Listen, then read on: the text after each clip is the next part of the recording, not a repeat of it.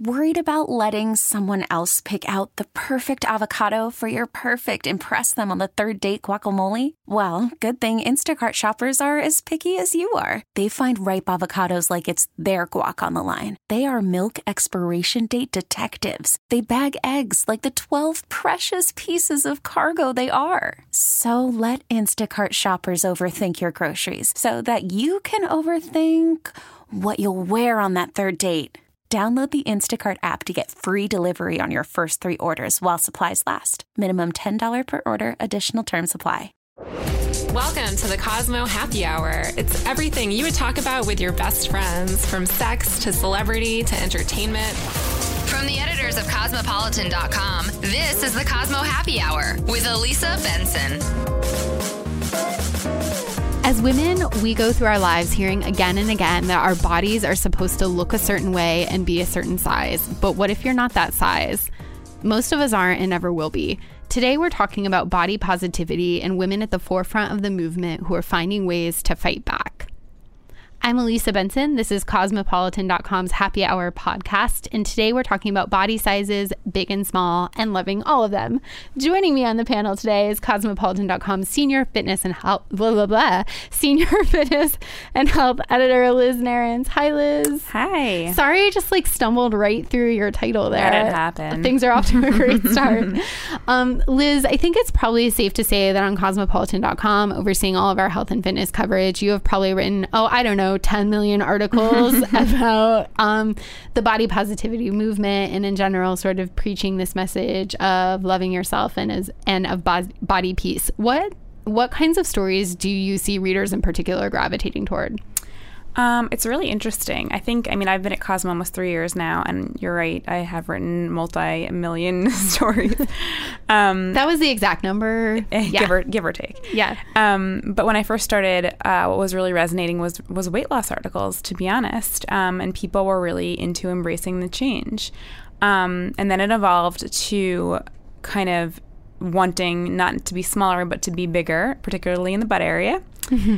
And now it's really evolving into this body positive environment where people just really want to be told that they are normal. And that definition of normal is not a size 0 or a size 2 or any size in particular. It's not, big, small. It's what you are and accepting what you are. And I think the stories that are really resonating right now are the ones about women who are leading this conversation, particularly on Instagram, by normalizing their own bodies and putting, images of themselves, which do not conform to traditional norms, into the public light. And I think women just want to know that they're okay, and it's okay to love yourself as you are. In some ways it's crazy, and that was why we had to do this episode of the podcast, but it's crazy that in 2017, we've all, there's always those statistics floating around that are the average size of an American woman is a size 14, or Marilyn Monroe is a that's and then you're sizing yourself up to that, and you're like, damn it. Right, exactly. Just missed it. Right, exactly. But, in some ways it is insane. We sort of all know that. We all look in the mirror every day. We look at the people around us. It's kind of insane that in 2017, it is so, in some ways, shocking still for... I don't even want to say shocking because that has negative connotation, but it is brave for these women to say, this is what I look like. And I think that's the reason there's been such a movement around this, because it's kind of unbelievable that in this day and age, we're still oh yeah, we're actually going to acknowledge in a very public way that we don't all look like Blake Lively. It's exactly. It's this age of transparency. And yet women are so surprised and feel so supported by, taking this transparency to, putting your real self forward. And I just think that, I think that especially in this moment in the world right now where it feels like women are having less control over their bodies than ever, this is a political statement. Even some of these and we're going to talk to a lot of women on the episode today, but, you know, even these women in the body positive community that sort of have these neutral messages, it is political. Like, it's political for a woman to post a picture of her body and say, like, I own this, I'm not ashamed of it, like, I'm here, and I, like, refuse to be sort of sidelined. I think that's really important. Exactly. Yeah. And in this environment where, you know, you still might not be able to go into any store and shop for your plus size jeans or bra or whatever it is, it's a way to really take back control. And I think that in and of itself is extremely empowering. Absolutely. Well, Liz, you have done so much amazing work on this on the site. You know, at one point in time or at various points in time, our body image vertical on Cosmo has been as popular as anything else on the site. And you guys all know that Cosmo writes a lot about sex, so that says a lot.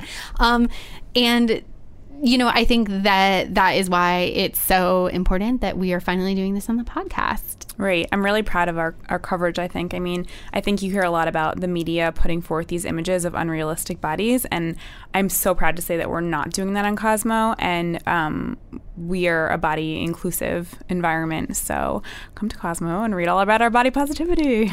Read all of Liz's work. And so I think it's time for us to jump on the phone with some of our friends in the movement. Yeah, what do you think? And by friends, sure. I mean, I'm so excited and nervous. You've heard me fangirling out about this all week, but we're about to jump on the phone with Lindy West, who I know. Same. Her book is hilarious. It so literally, it makes LOL so real. So real. So real. So let's go ahead and give her a call. Lindy West is a columnist at The Guardian, a contributor to This American Life, and a freelance writer whose work focuses on feminism, social justice, humor, and body image. She is taking a moment out of the book tour for her first book, a memoir called Shrill, which is out now, to join us on the Cosmo podcast today. Hi, Lindy. Hi. Where are you calling from? I'm calling from Seattle, Washington. I'm sitting in my mother's kitchen. In your mother's kitchen. She's the only person I know with a landline. Well, thank you. I appreciate that. And so does our producer who has to sound mix this. Yeah, of course. I have to tell you, Lindy, I loved Shrill so much. It was my favorite book that I read last year. I loved every page of it. And hilarious. It's so funny. Thank you. It's so, I have gushed about it to every person that works at Cosmo and to of course, most everyone at Cosmo has read it as well, but just can't stop talking about it. It's so funny. It's so smart. It's so moving and emotional. I just really loved it. So thank you for joining us today. It's so exciting to talk to you. Oh, that's so nice. Thank you so much. That means a lot to me. I'm so honored, and I of course, am thrilled to talk to you. Yeah, and one more gushy fangirl thing to say, and then I'm going to ask you some real questions, but also on a totally unrelated to Shrill note. I love your writing and have been a fan of you for a long time, but for some reason, I particularly just love to death your review of Titanic for Jezebel. And my roommate and I just every 3 months or whatever, when we're on a road trip, we're like, do you want to read Lindy? We read it out loud to each other. It's so funny. Thank you. It's so good. I am proud of that one myself, I have to say. It's so good. So everyone who's listening right now, you need to all, first of all, buy Shrill, read it. You'll see what I'm talking about. And also Google Lindy West's Titanic review. You will die laughing and read it aloud to everyone you know for the rest of your life. And we just lost all of our listeners. No, everyone's okay. But now I'm going to stop talking and let you talk. Lindy, we're talking all about body positivity today on the podcast. And there are so many things I love in Shrill, but you have several chapters where you talk about your own journey and your own experiences being fat shamed. There's one chapter where you write about being on an airplane. Can you talk a little bit about that and why this was an important topic for you to include in your book? Yeah, absolutely. I think there isn't really anything more visceral that defines the way that it feels to be alive than what our bodies look like and the way that other people regard our bodies and the assumptions that people make based on our bodies, because our society has a really rigid, entrenched hierarchy of bodies that determines how we treat people and the rights and the dignity that we afford people. And that involves not just size and weight, but race and gender and gender identity. And so, I don't know how to write a memoir that's not about bodies, even if it's not explicitly about bodies. That's what we're talking about. We're talking about these meat sacks that we ride around in that people either abuse or elevate or care for or disdain. And so I think being fat was just one of the defining experiences of my life, and so it's natural for that to be the focus of the book. But people, I think, tend to frame conversations about fatness and body positivity as a conversation about feelings. Lindy West just wants people to stop hurting her feelings. And it's really, that's a really lazy and inaccurate reading. The conversation is about basic human rights. It's about being able to access employment and transportation and public life. It's about being able to clothe yourself, express yourself, be taken seriously, be treated fairly by the legal system, by the medical system. Fat people get measurably poorer care. Fatness correlates with race and poverty and, all of these economic issues. It's a much more complicated story than, fat people are sad because they get made fun of on the internet. What we're talking about here are life and death issues. And even something as seemingly frivolous as being able to buy clothes. I'm sorry, I can't go to the store. I can't go to my local mall and buy a bra. I literally have been laughed at in a Nordstrom because I tried to go buy a bra and they don't carry my size. And they don't just not carry my size at Nordstrom, they didn't carry my size anywhere in the entire mall. And that is a barrier to me being able to go outside, Right. And if, God forbid you need to go to a job interview suddenly and you don't have anything to wear, there are a lot of fat people who can't go buy clothes in any brick and mortar stores. That affects your ability to be a full participant in public life, to leave your house and to, to do all the things that fat people are supposed to be doing, like exercising and going to the grocery store and buying fresh veggies for your family. If you restrict fat people's ability to live in these basic ways, dress yourself, ride on a train, ride on a plane,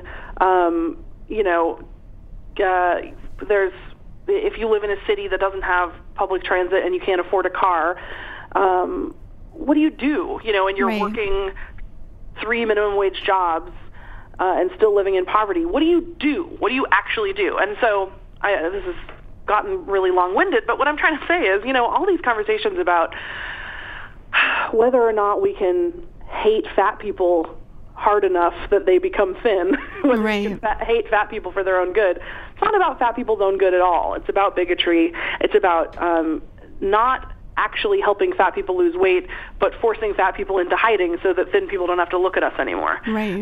And so, these are really, really basic issues, I think, human rights issues that affect every single person in this country, because we're all somewhere in this hierarchy. And thin people are terrified of losing their status, terrified of becoming fat because we treat fat people like garbage, and fat people are treated like garbage. So, and I think it would be amazing for anyone to read your book, which is, of course, part of as always in your writing, is very emotionally vulnerable at points, but it would be shocking to me that anyone would read your book and not understand that you are connecting your own experience to this much larger conversation and this very political conversation and this very important conversation. So for people to read your book and say this is about your feelings is absolutely ludicrous. Missing the point. The people who say that probably didn't actually bother to read the book. Right. It's usually, that's a sort of, I just read the headline kind of a argument. Right. Oh my gosh. The amount of times that you must have to say, well, actually in the book or in the book. There's this one part in the book where you use the term emotional violence, which I think is a powerful term, and sort of talking about the way that our culture devalues marginalized groups to keep them feeling small. And not to awkwardly quote you to you, but there's this part where you say, sort of talking about your response to that and this epiphany moment you had where you sort of decide you want to opt out of that system. So you say, what if my body didn't have to be a secret? What if I was wrong all along? What if this was all a magic trick and I could just decide I was valuable and it would be true? Why instead had I left that decision in the hands of strangers who hated me? I think that's so powerful, this moment where you sort of say, what if I decide that this narrative doesn't apply to me? And what if I decide that I'm the person who gets to control how I feel about my body? Can you kind of talk about coming to that epiphany? And also, like, does it work like that? Like, do you get to just make that decision? Which isn't to say, I'm sure, that it's always that simple and easy, but I felt reading that, and that's why I highlighted that phrase in my book and wanted to say it now, such a power in you making that decision about yourself. Yeah, I mean, it happened sort of slowly and all at once. I think I had spent a couple years in my mid-20s kind of dipping my toe into the fatness conversation. And at the time, the worst thing I could imagine was that this was going to be my body forever. I had to believe that I was a thin person who had failed temporarily, and at a certain point I would figure out the right combination of diet and exercise and shame and punishment and assume my real body. And so there were all these things in my life that were kind of on hold because I assumed that I would just, that either, problems that I was putting off or ambitions that I was avoiding. I sort of thought all of these things are things for thin Lindy to do, whether it's, that's so real. Whether it's get my act together and start, I don't know, saving for retirement or whatever, or whatever adults do, mm-hmm. or pushing ahead with my career and figuring out what I really want to do and striving for something bigger. I was waiting, and I just one day thought, what if I'm fat forever? What if this is my body forever? Is this how I want to treat it? And is this, like, am I just going to wait forever? Am I just going to wait and wait and wait and then die? You only get one life. Yeah. And I was in my mid-20s, maybe 26 or 27, and I was like, okay, no, I don't want to wait. That's a terrible system. And I don't want to just sit here and sort of, there's this thing when you refuse to identify with a group. I refuse to think of myself as a fat person, and so I would think of myself as a thin person who had failed, like I said, and that puts me in the thin people group. And so then, you sort of nod along and laugh along with jokes about fat people because you're not really a fat person. You're just like going through a rough patch, a 20-year rough patch. Right. And I just started to feel sick about it, because if you're one of these good fat people who's trying to become a thin person, then you're allowed to like hang out, you know what I mean? And you're right. sort of privy to the in-group conversations. Anyway, I just started to feel sick about it, and I was working at a newspaper, and my boss at the time was posting a lot of pretty sarcastic, kind of insulting stuff about the obesity epidemic, and I knew that there were fat people that read the paper who knew what I looked like, and I started to get comments like, how does it feel to know that your boss hates you because you're fat? And I just suddenly felt like that was not sustainable, and I had to reckon with the possibility that this was just my body, and that did I want to be the kind of person who fought for, the dignity of human beings, or the kind of person who just tried to sort of ride the coattails of people who didn't respect me. So anyway, I was eventually done. I was done with that, and just sort of started to think, when you spend a lot of time looking at pictures of different bodies, mm-hmm. and I write about this in the book, looking at pictures of fat people on the internet, just even fat fashion blogs, which is where I started, you start to lose your grip on beauty as an objective thing. You start to get comfortable with different body shapes. You start to love the people that you're looking at. You start to get to know their lives, and it changes your brain. And once you start to do that, you can really break down a human body, and you can look at. I remember I would look at like the curve of a fat woman's stomach or her thigh or her hip, and I would just look at this one individual curve, and I would think, okay, why is this ugly? Like, does this make me recoil? But the curve of her elbow is fine. You know what I mean? Right. And once you do that, it gets really confusing because it's not ugly. It's the same. This is all just a system that we set up, and then you start to really go off the rails because then I'm like, well, what's fashion? I don't know. And then you're hours deep or weeks deep in your internet hole. Right, exactly. So, but it's not actually. That's where I started to feel like it was a magic trick. Like I was like, oh, this is just something that I've been taught. This is something that I've been indoctrinated into. And I really did feel like I flipped a switch in my brain kind of deliberately, and I thought, okay, what if I think this is beautiful? And it was like that, Right.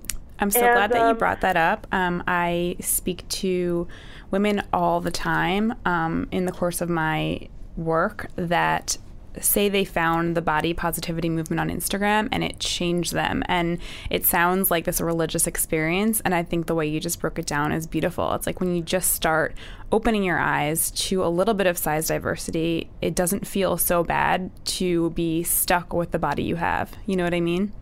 Yeah. And it's also it's thrilling because it's actually really powerful. Like if you are a fat person who has the confidence to go outside in a crop top or in whatever thing you're not supposed to wear, that changes the people around you, that changes the way that they think about themselves. And that started to become kind of addictive to me. And in terms of whether or not it works, I mean, it certainly doesn't. You can't just decide that you're valuable and then society thinks that you're valuable. Right. But it's definitely the first step. I mean, you don't get anywhere by not demanding what you deserve, not asking and not communicating. And so the sooner you start saying, no, I refuse to be treated like this.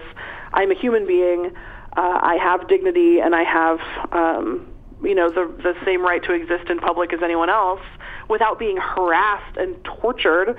That it's like people who are, kind people and thinking people will start to hear you, and eventually, slowly, I think our social conventions change, and our shared values change, and that starts with people not just asking for that dignity and humanity, but really embodying it. Really like going out and moving around and I don't know. There is something about like fake it till you make it. You know what I mean? Yeah. There is something about exuding confidence, even if inside you're wavering a little bit or you're unsure, because it changes the way that people react to you, and it kind of, I don't know. I think it is really potent. So I just try to be as public and loud and colorful and visible as possible, because I know the effect that had on me as a self-hating fat person. And I would imagine that you've gotten a ton of feedback since the book came out. Can you talk about some of the, I was going to say letters, which sounds so crusty in 1995, but some of the feedback that you've heard from girls who have read this and who it's been so important to them? Yeah, I mean, I get emails every single day, because every single person, especially women, deal with this every day of their lives. There's either pressure to stay thin or to become thin, and to release people from that duty, which I think, honestly, is political. I think that telling women that we have such narrow parameters and only one metric of value, which is physical, conventional beauty, that impacts women's power, because we're expected to spend all of our time working on this one project, devoting our lives to this one project, which is, only eating certain foods, spending all your money on diet culture, beauty products, clothing, blah, blah, blah, blah, all these expenses that men aren't expected to take on.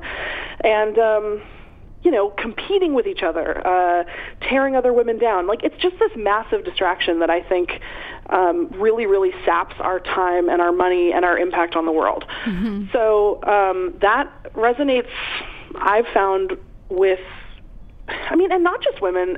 Men suffer from body shame and pain too. And so, I don't know, the feedback's been really, really moving. It's been a real honor to get to do this work and get to travel around the country and hear everyone's stories. And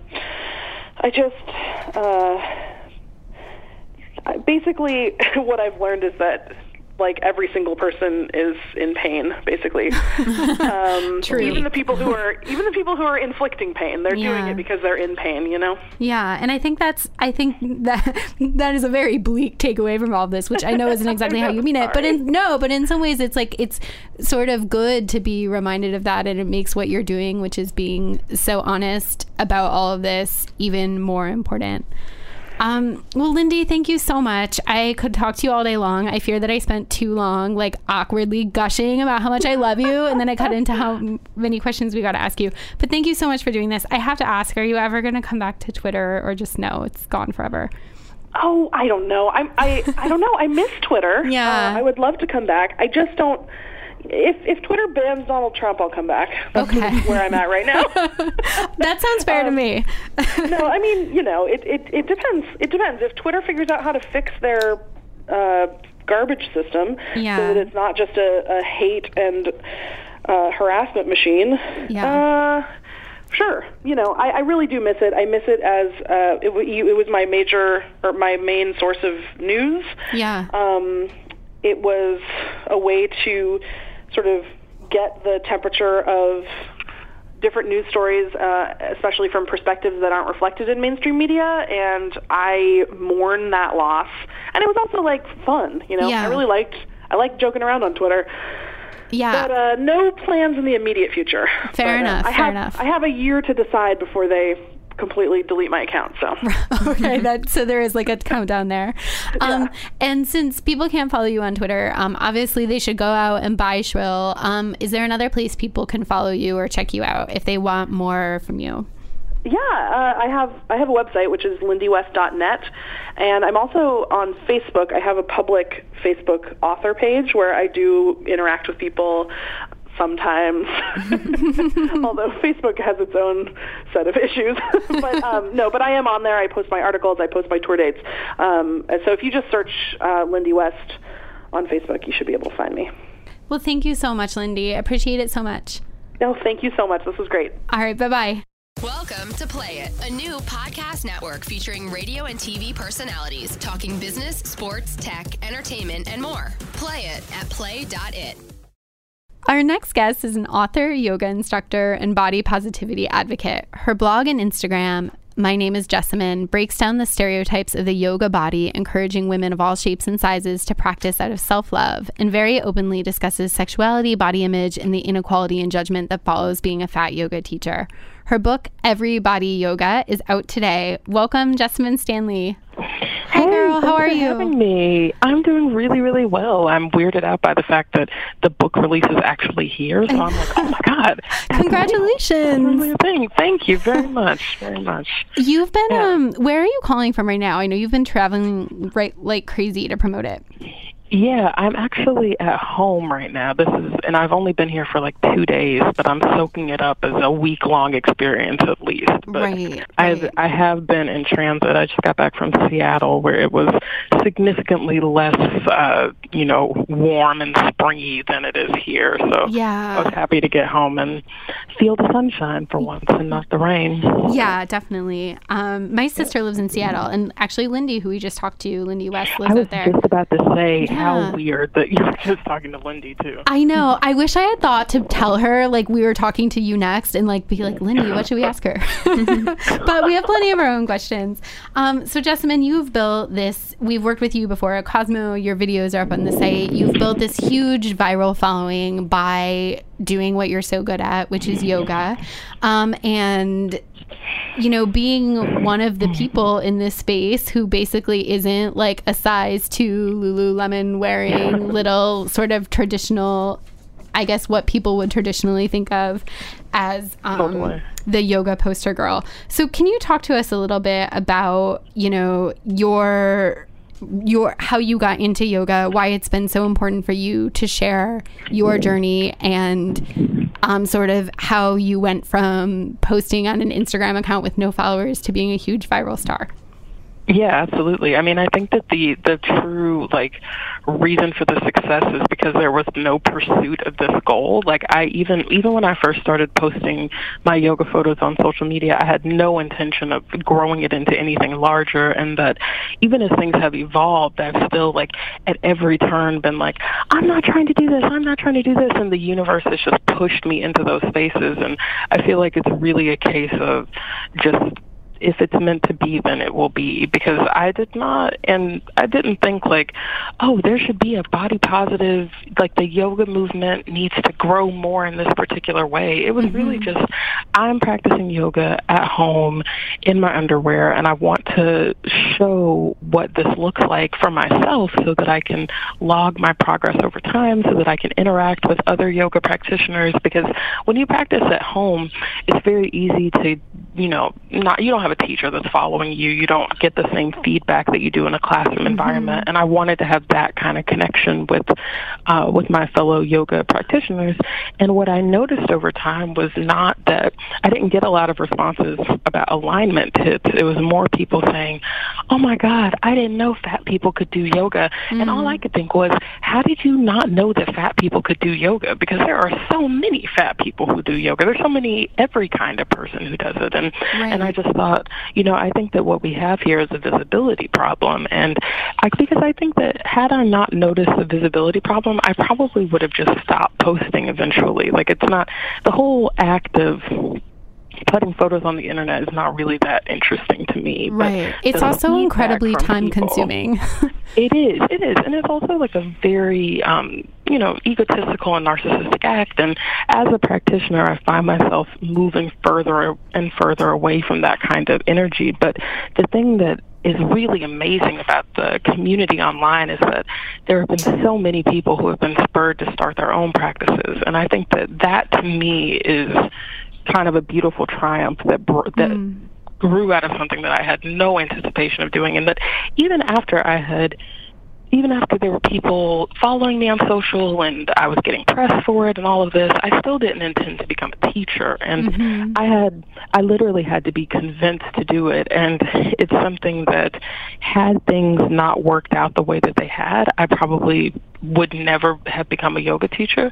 But the world is crazy, I guess is the thing. And that, excuse me, and that if you're meant to do something, then you will. The universe had other plans for you. Yeah, absolutely. Exactly. I mean, I think it's interesting to hear you really put your finger on the fact that, you know, saying you sort of realized, even if this wasn't what you set out to do, that there was a visibility problem and that people didn't understand or didn't know or just didn't physically see fat women doing yoga. And so I think it's sort of the ultimate sort of amazing outcome that not only did you build a following, but as you said, other people are sort of now being encouraged to post their own photos or to share their journeys. Because because it's one thing for you to build the huge following that you have, but to really see that sort of ripple effect of other people feeling brave enough to do that, or even sort of hate the word brave because that's sort of loaded, but just opening themselves up. Yeah, totally. Yeah, totally. Did you ever feel? It's so funny to hear you just talking about sort of all of this happening accidentally. Did you ever within the yoga community experience fat shaming, like whether that was online or in particular at classes?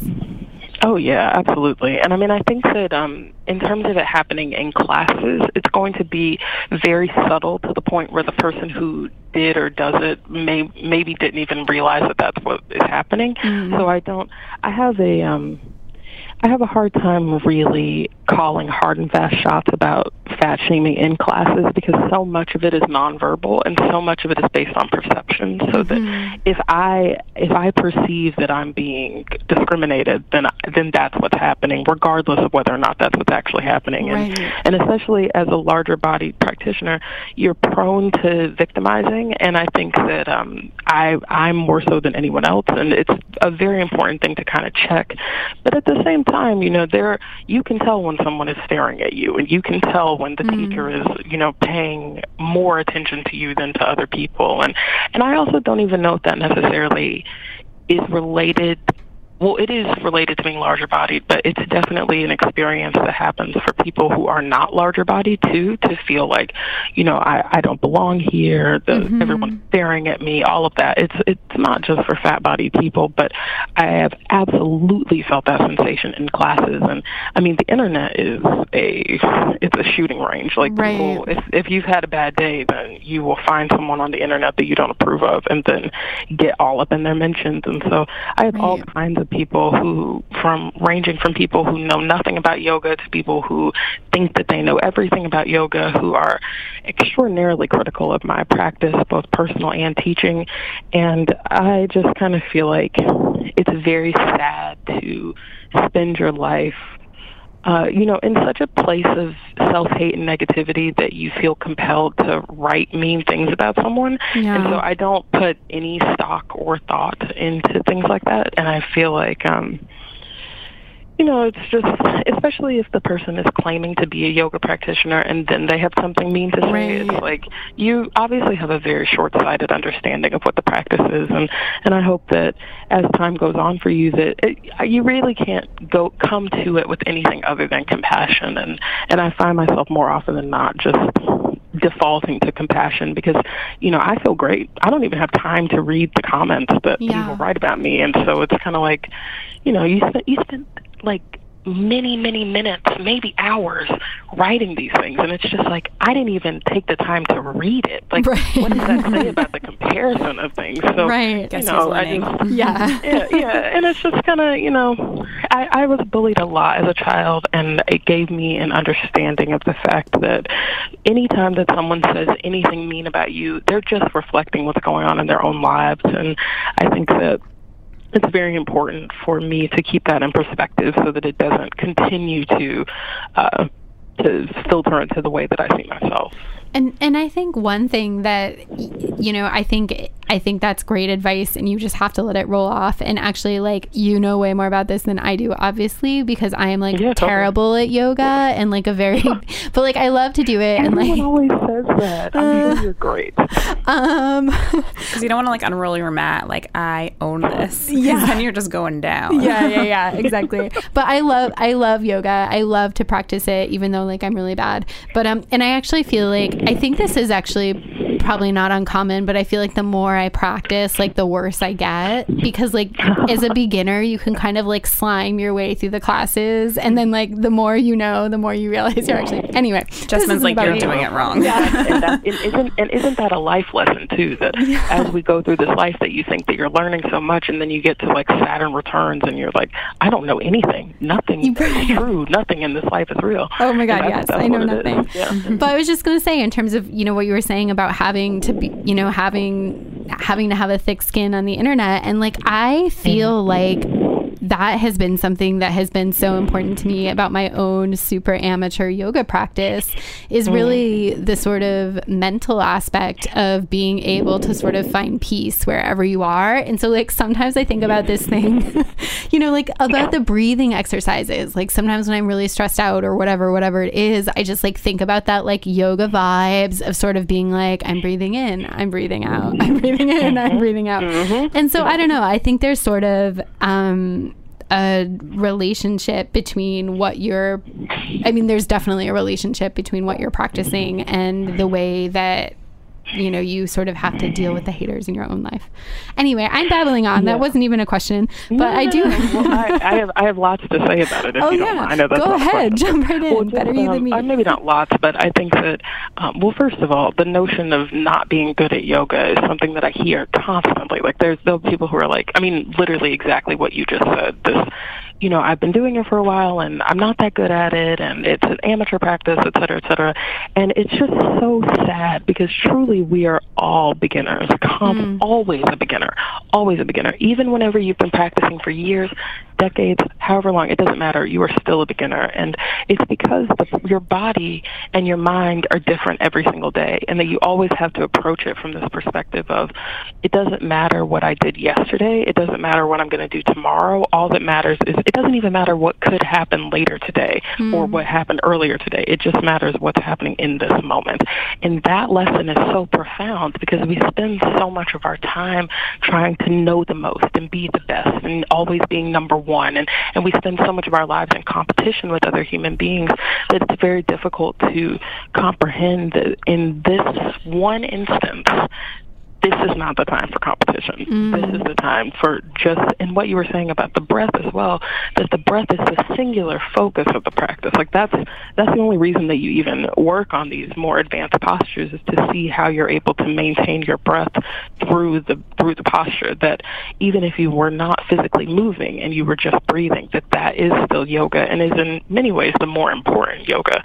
And it's just, I feel like, inadvertently, that is probably my biggest goal, is to just get down to brass tacks about what actually makes this practice worthwhile, because it shouldn't have to be like, unless you're practicing one-handed handstands, right? Like, that's the mark for whether or not you're good at yoga.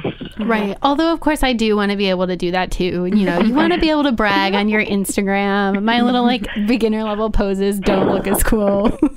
Gotta nail those headstands. But I totally feel that, because when I first started posting photos, I would not post certain things. I would be like, I'm not that good in this one posture, so I'm not going to post that picture. Or I'd be like, I know that I'm good at this pose, so it's okay to post this pose. And after a while, it's just like, your knowledge of each of these asanas is just growing over time. And there are postures that look really basic that are so complex and so complicated. Great example of this, in my opinion, is Warrior Two pose.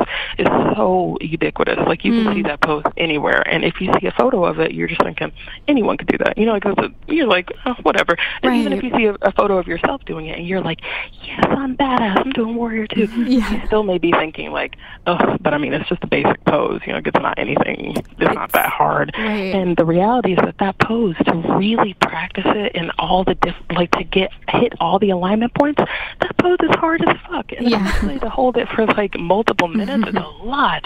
And that is not conveyed by a photo. And I think that is the kind of the downside of social media, is that it only captures the moment. It doesn't capture the whole process. So I know that was a long answer to a non-question, but anyway. But it was a brilliant answer. And I want to ask you something sort of semi-related to this, because I think one thing that is kind of interesting about what you do in particular is, in terms of your convergence of your, body positivity mission, but also existing in the fitness space. That's interesting to me, because I feel like the fitness space on social media can also be, how would you say this? It can be a really negative space, and I don't even mean negative in terms of the haters, but certainly a lot of people obsess over their fitness routines. Obsess over looking at the sort of, I don't even want to say thinspo, because the social networks have done a good job of sort of making that harder to find, but this sort of line between Fitspo, this sort of line between fitness and body obsession. And you have an interesting point of view, because you have sort of a foot in both spaces. How do you sort of walk that line between, I mean, you're so encouraging in everything that you post. I think it would be hard for anyone to misconstrue, but are you thoughtful about that? Do you think about how to phrase your message so that you're keeping it positive and not sort of, I don't know, encouraging a hyper obsession with exercise or with, all of those things about. I do, Yeah, I mean, it's definitely, it's both conscious and not conscious, because I only talk about certain themes. Like, it seems like I talk about a lot, but it's very, very carefully curated topics. Like, there's some things that I just don't go into them because I don't feel like engaging with a larger audience about those particular topics, not because I don't want to expand the dialogue, but just because I don't feel like it's within my mental and emotional capacity to do so. Right. But within the topics that I do discuss, I think that I probably think about it a little bit less than some people do, because I want to be as honest as possible. And I think it's really hard to be honest and authentic and be carefully curating everything. Right, be overthinking it. Yeah, so like I don't go out of my way to be intentionally positive, primarily because I don't think that yoga is meant to be intentionally positive, and I think that it's meant to just be about, again, honesty and authenticity and truth. And excuse me, what it tends to come down to for me in terms of like keeping things, like the way to maintain, or the way to stay away from the negativity that can come with the fitness world, is to not consider what you're doing to be a part of the fitness world. So I wouldn't really say that my teaching practice or my personal practice is really that closely related to the fitness world. The fitness world is on some other shit. It's definitely like, and I think there are like pros and cons. There are some people who are firmly within the fitness spectrum that I love and whose advice I would absolutely recommend to other people. But I think that overall, the fitness world is overwhelmingly body negative. It's all about changing your body to fit somebody else's standards. It's not about self-reflection. It's not about looking within yourself. And yoga, while it gets yoked with the fitness world because of the asana practice, it's really not a fitness practice. It's a life practice. And I think that staying within that circuit is what allows me to stay in something that is presumptively happy overall, or more positive overall, because it's always going to be about looking within yourself for the answers as opposed to looking to other people for the answers. And that is the whole basis of the fitness industry, is that you don't know what's good for you. Someone else knows what's good for you. You should do what they do to be acceptable to them. That's so real. I think another thing about yoga is that it's intentionally called a practice. It's not a performance. And I think that absolutely often in the fitness world, your actions are so results oriented, and it's all about that after photo, whereas yoga is about the journey and getting there. And I think it comes through certainly in your posts.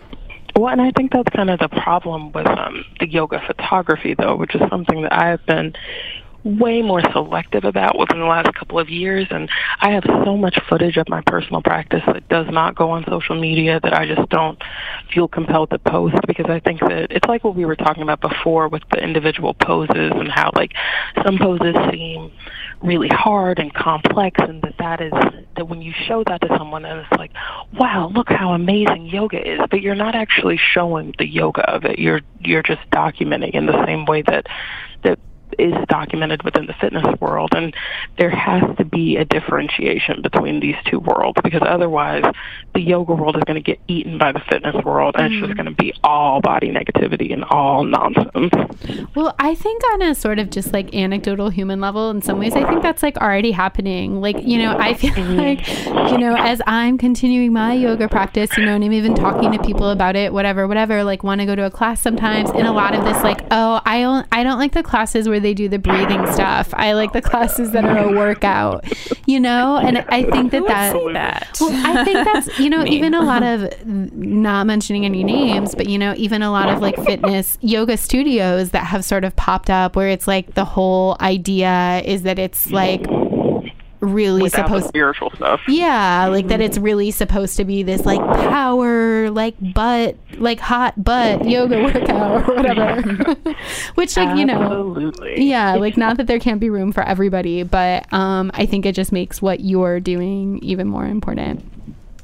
It's funny because I have enjoyed so many of these classes where it's like, yeah, there's no spirituality at all. There's no inner sight. It's about the sweat. And there is still, thing about yoga is that you can continue to do this shit and think that you're not getting into the spiritual aspects of it, but you are always getting into it. Yeah. Even though, like, the movements are just, especially, like, the more popular movements that you see in typically these classes that we're talking about are like vinyasa style classes, that when you see these classes, it's really just calisthenics ultimately. Yeah. But the connection with the breath and the calisthenics, that's the yoga. So that whenever you're having these like massive realizations about yourself, or when you feel like this is just so good, you know, it's specifically yoga too. It's not just the exercise. It's specifically going to the class. Then that is the spirituality working on you. And I think that one of the reasons, and I'm sure that y'all see this constant or hear this constantly in New York, like there's so many people who are like, oh my God, I love yoga, but I just hate it when they're like talking about spirituality or when they're talking about breathing. It's really boring. I just want to be in motion, et cetera, et cetera. And I think it's because as a society, we stray away from spirituality because it gets so deeply linked with religion, and that many people have conflicting views about that, that it's like, you know, whether you're religious, whether you're not, whatever. And the reality of yoga is that it doesn't matter what you think. There's the truth of the light within all of us, and that's what the practice is speaking to. And whenever people can actually get down to that, then you get to a much meatier and more interesting place than just like, oh, I go to class because it makes me sweat. Because eventually you'll stop going to class because it makes you sweat. Like you'll start going to a different class or whatever it is. And I just I think it's really important for modern practitioners to make that distinction. Right. Sure. Sweating in and of itself isn't really that like exciting of a pursuit. Exactly. I think at the end of the day, so many ways to sweat. Yeah, as long as you get to that my body is my temple mentality, I feel like you've won. Yeah, for sure. Totally. Well, Jessamyn, before we have to let you go, and I could actually talk to you about this all day, and I'm also like, do I need to do a separate episode of the podcast specifically about yoga, which is kind of what this turned into. For yogis who hate yoga. For yogis who hate yoga. But before we have to let you go, tell everyone where they can find the book, the best place for them to buy it, and like the most important need to know thing about it. Yeah, totally. So you can find all the information on my website, jessamynstanley.com. All of the information about my tour dates is at jessamynstanley.com/tour. You can buy the book basically anywhere from Amazon to Barnes & Noble to your local bookseller. I always recommend buying things local, especially if it's from one of the bookstores that is hosting one of my events. And again, that's all at jessamynstanley.com. But you can find it literally everywhere at this point. But, you know, support your local bookseller. That's so exciting. Yeah. Well, congratulations again, and thank you so much for doing this. We love working with you at Cosmo, and we'll have to think of something fun to do together again soon. Please, it was such a pleasure, and y'all stay in touch. Have a great day. For sure. You too. Bye, Jessamyn. I wanted to share with you my new favorite website for buying those random household items I used to find myself running out to get last minute. It's called Jet, and it's a shopping site that makes it easy to save money on the stuff you buy all the time. Here are the best parts about shopping with Jet. Prices drop as you shop. The more you add to your cart, the more you save. I'm obsessed with that because I always feel like if I'm spending a ton of money, I deserve a deal. I know you guys are with me. You get free shipping on orders over $35 and free returns within 30 days and 2-day delivery on thousands of everyday essentials. There are no membership or annual fees, no like weird subscription-y things. You get all the benefits without paying an extra price. I love that I can literally order toilet paper, laundry detergent, and anything else my apartment needs, all while lounging at home, and know that it'll be at my door in no time. This is especially convenient if, like me, you live with a roommate and you have to like share the price on all of these things. It makes it so easy to like pick out your cart together, order it all, split the cost. Plus, by planning ahead and ordering everything I need at once, it actually saves me money, which is a total win-win. I'm going to hook you guys up with a special deal. You can get $10 off your first 3 orders. Visit jet.com and enter promo code Cosmo at checkout. Give Jet a try today and make sure to use our special promo code Cosmo. Don't forget, that's an extra $10 off your first 3 orders at jet.com and enter promo code Cosmo. Welcome to Play It, a new podcast network featuring radio and TV personalities talking business, sports, tech, entertainment, and more. Play it at play.it. Our next guest is a body positivity educator and the face behind an Instagram account that you probably follow.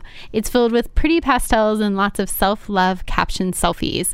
With over 728,000 followers, she very openly shares her journey recovering from anorexia to loving her body and celebrating others regardless of size and embracing all imperfections. Please welcome Megan from Body Posi Panda. Hi, Megan.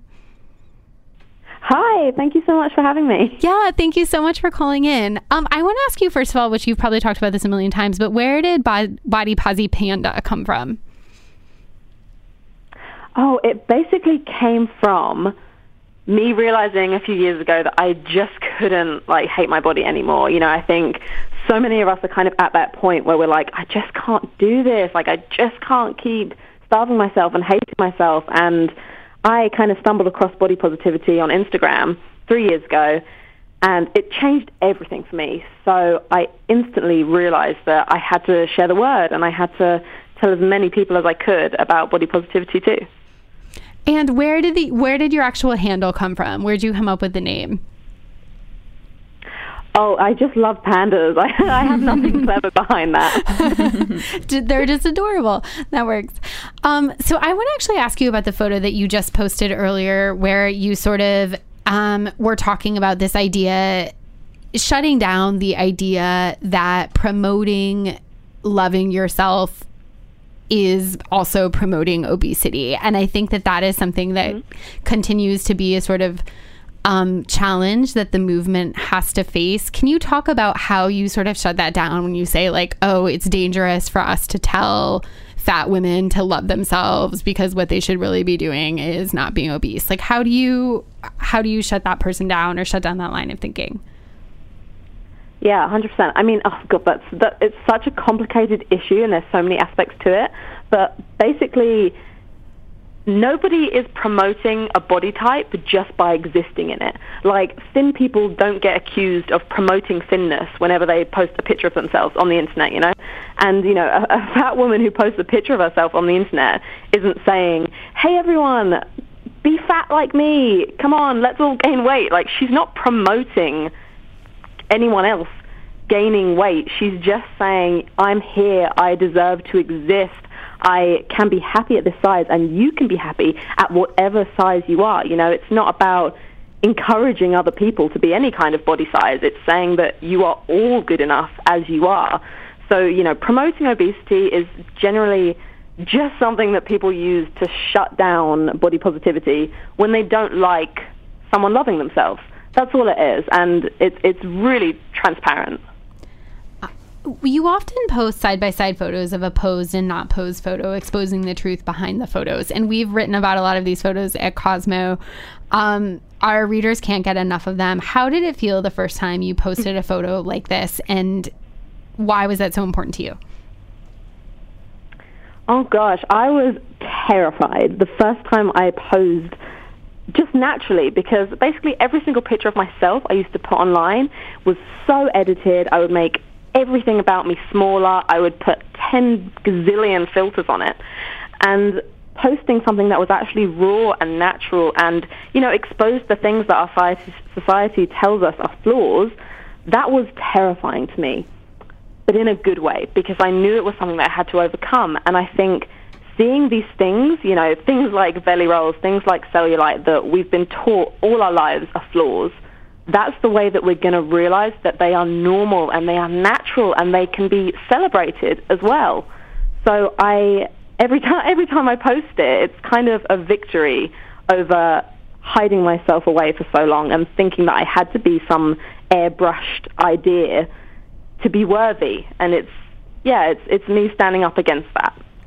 One thing that I would imagine has been challenging as you have grown to become the viral sensation that you are is that you have this huge fan base, and all of a sudden, you know, even though you set out to sort of say, I want to share how important this community has been with even more people, you know, there's a responsibility to having that many followers. And I would imagine that one of the things that is challenging for you is the same challenge that a lot of celebrities have, which is like, it's hard for you to really have an off day. You know, your account is very positive. And even though I think you're also very honest with your followers about, you know, we all have days when we struggle, we all have times when it's hard. You know, does that get challenging to sort of be at this point where like you can't really like, you can't take a break from being a body positive cheerleader because so many people depend on you to do that all the time? I think sometimes it can feel a teeny bit overwhelming because like I was never ever expecting it to get to what it has. You know, I started posting these things when I had like 200 followers, right? And I didn't think it was going to turn into a thing, but it did. And, you know, as you said, like, I try to be honest. I talk about anxiety sometimes. I talk about pressure. And, you know, with body positivity, it's so important as well to let people know that it's okay to have bad days. Like, you are trying to unlearn a lifetime of negative conditioning about your body. So you're not going to be, like, feeling like the hottest person in the entire world every single day, because it's not realistic. So I do try to be honest with people. And I definitely have off days, definitely. We were talking before we jumped on the phone with you, also on this episode with Lindy West, who has talked a lot about being a fat woman and how she sees what she is doing. Her position in the body positive community is really being, you know, about human rights. And then we also just talked to Jessamyn Stanley, who has been famous for her viral yoga photos and has now become a yoga teacher and is really like practicing what she preaches. And I think one thing that was interesting about all of these conversations together is how you guys are really people who are all at the forefront of a movement that affects people's mental and physical health so much that hasn't, like, if you guys weren't leading this movement, I don't really know who else would be. You know, I think that I think that you guys are, for so many young women who are following you and reading your writing and consuming your pictures on Instagram, filling a niche that almost like a therapist or a doctor or, you know, and do you see yourself sort of like through that lens? And I guess what kind of, in some ways, I hope that this is the beginning and a first step towards sort of like larger societal changes. And I guess what would you like to see happen? Like, what would you like to see? Where would you like to see the body positivity space in another 5 years or in another 10 years? Well, I always joke with people and say, you know, the goal is body positive world takeover, just everywhere. But, you know, I'm kind of not joking because that is absolutely the goal. I think body positivity will have done its job when we don't need it anymore because it's just the norm. Like, it's not even a special thing to feel good about yourself. You know, just people just naturally feel good about themselves. I would personally really like to destroy the diet industry, but I'm not sure how realistic that is. So, you know, just like take it down a peg or two, I'd be okay with. And yeah, just make diversity the norm, you know, so it's not a big deal when someone shows some belly rolls or, you know, when a campaign has a diverse range of models. So it's just normal. And yeah, I'm really, really honored to be part of that. And I love I can't believe you've spoken to Jessamyn. I love her so much. Sorry, you cut off just for a second there. You were saying about Jessamyn, is that what you said? You cut out just for a second. Oh, yeah. I just freaking love her so much. I can't wait to read her new book. Oh, yeah, exactly, which just came out. She's amazing. And finally, the last thing that I wanted to have you sort of talk about is that I think with any kind of community, all of the terminology around it can be really loaded. And I think the word fat in particular is a word that, you know, for so long has had a negative connotation and is now being reclaimed by the industry. There's also been a lot of talk over the past several years about the term plus size. Can you just talk a little bit about terminology and what is important to you and sort of what you try to, you know, the sort of discussion around it within your community? Well, most of the body positive advocates I know have reclaimed the word fat. And, you know, that was a really crucial first point in their journey, is to take this word that's always been used against them, that's always been used to tear them down, and say, you know what? I'm taking this back. It's mine now. You cannot hurt me with it anymore. And that's such an important step. And it really is. It's just a descriptor. You know, some people are brunette, some people are tall, some people are fat, some people are thin. And we shouldn't be afraid to say that and reclaim that. I did an interview over a year ago, and the interviewer said, now, let's get serious, because some people are probably offended that you call yourself chubby. And I was just thinking, like, why would other people be offended? You know, I've taken that back. I am chubby. I'm soft. I like that about myself. And if I call myself that, you know, no one's going to come along and hurt me with it. No troll is going to come along and call me fat and me be offended. That's honestly, it's not an insult anymore. Do you think that was because... Sorry, just to jump in. Do you think that they were upset about you using the word chubby because you're not like large enough? I mean, I think that there is obviously a great range in body diversity in the body positivity movement, and you were a very, very loud voice therein. Do you ever get any feedback for not being like big enough? There's definitely tension at the moment within the body positive community about a lot of the space being represented by smaller bodies and generally thin, white, cisgender female bodies. And it is really, really important, I think, for people to acknowledge their privilege and to elevate the voices that this movement was actually created for, because, you know, it was created for the most marginalized bodies, by fat, queer women of color created this movement, and they shouldn't be pushed out of it.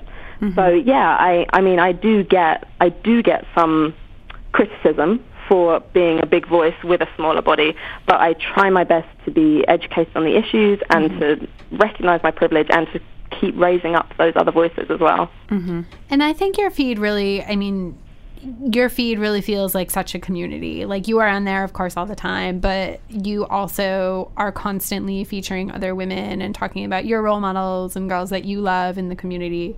And I think that's, you know, it's clear from looking at your feed, aware of the platform that you have to sort of, you know, put a spotlight on other women.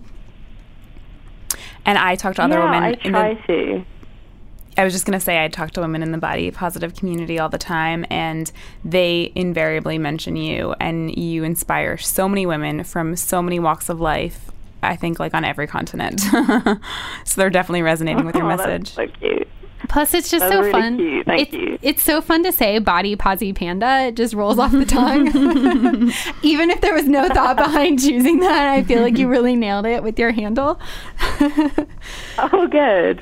Actually, when I was creating it, I was kind of putting names back and forth with one of my friends, and I was like, what do you think of body posi panda? And she was like, no, everyone does the body posi thing. Like, you really shouldn't do that. She's like, it will never take off. Yeah, exactly. It was great to ignore. Well, Megan, thank you so much for taking the time to chat with us all the way from the UK, where it's way later there now than it is here. We've shouted out your handle a million times, but is there anything else any other place that people should follow you besides Instagram or learn more about all the amazing work that you're doing?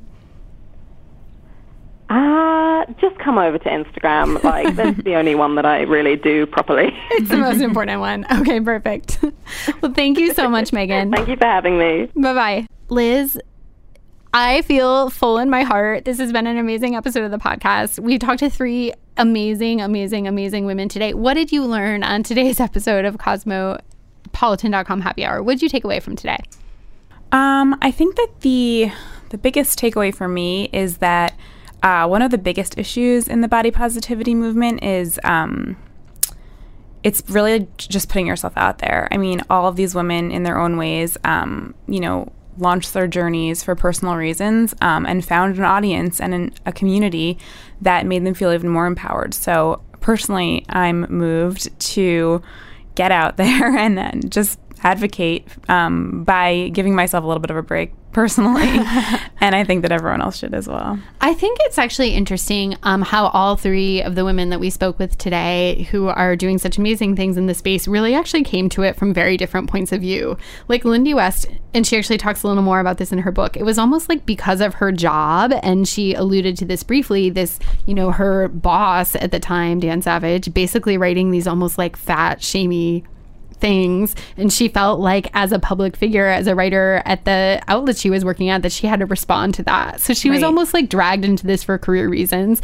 Jessamine, I think, mentioned about 5 times that she absolutely did not want to enter this space, but she was tapping the brakes. Exactly, and the universe kind of made her.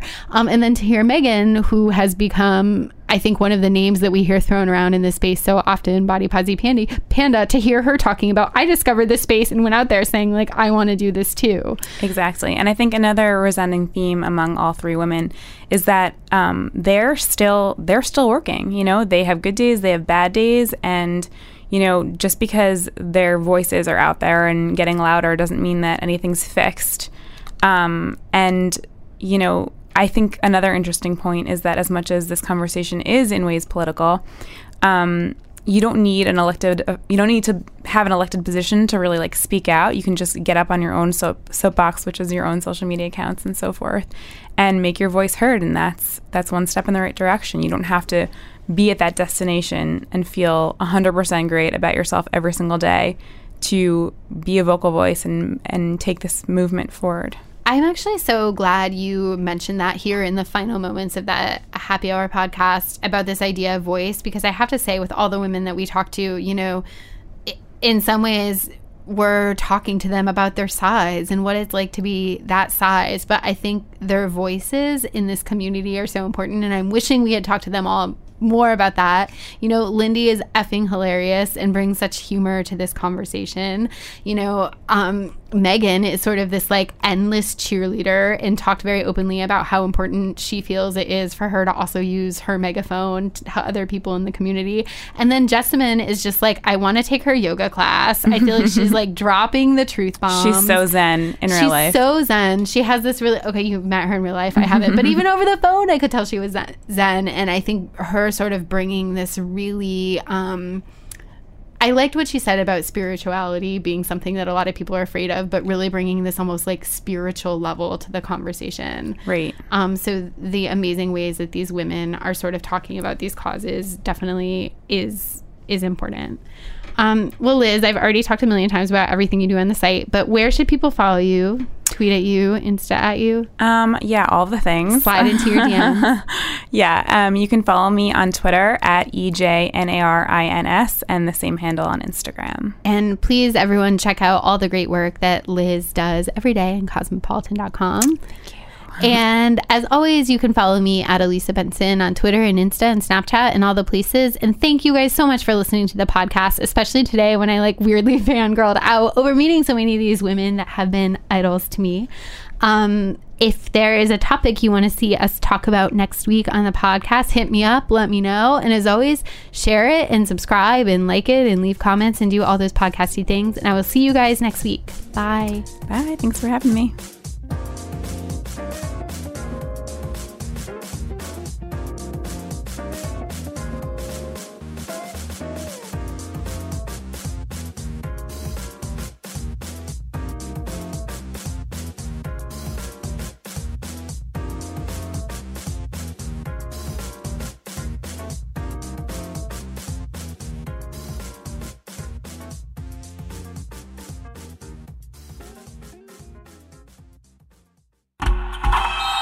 Oh, such a clutch pickup, Dave. I know, right? I was worried we'd bring back the same team. Oh, no, I meant those blackout motorized shades. MVP of the room. Blinds.com made it crazy affordable to replace our old blinds. Hard to install? No, it's easy. Even you could do it. Nice. I installed these and then got some for my mom, too. What, you fly across the country to do the install? Nope. Blinds.com can do it all. All she had to do was pick what she wanted. She talked to a design consultant for free and scheduled a professional measure and install. Look at you, Hall of Fame son. Oh, I just picked the winning team. They're the #1 online retailer of custom window coverings in the world. Oh, Blinds.com is the GOAT. The GOAT. He shoots. He scored! Go to Blinds.com for up to 45% off and a 100% satisfaction guarantee. Go right now for up to 45% off at Blinds.com. Blinds.com. Rules and restrictions may apply.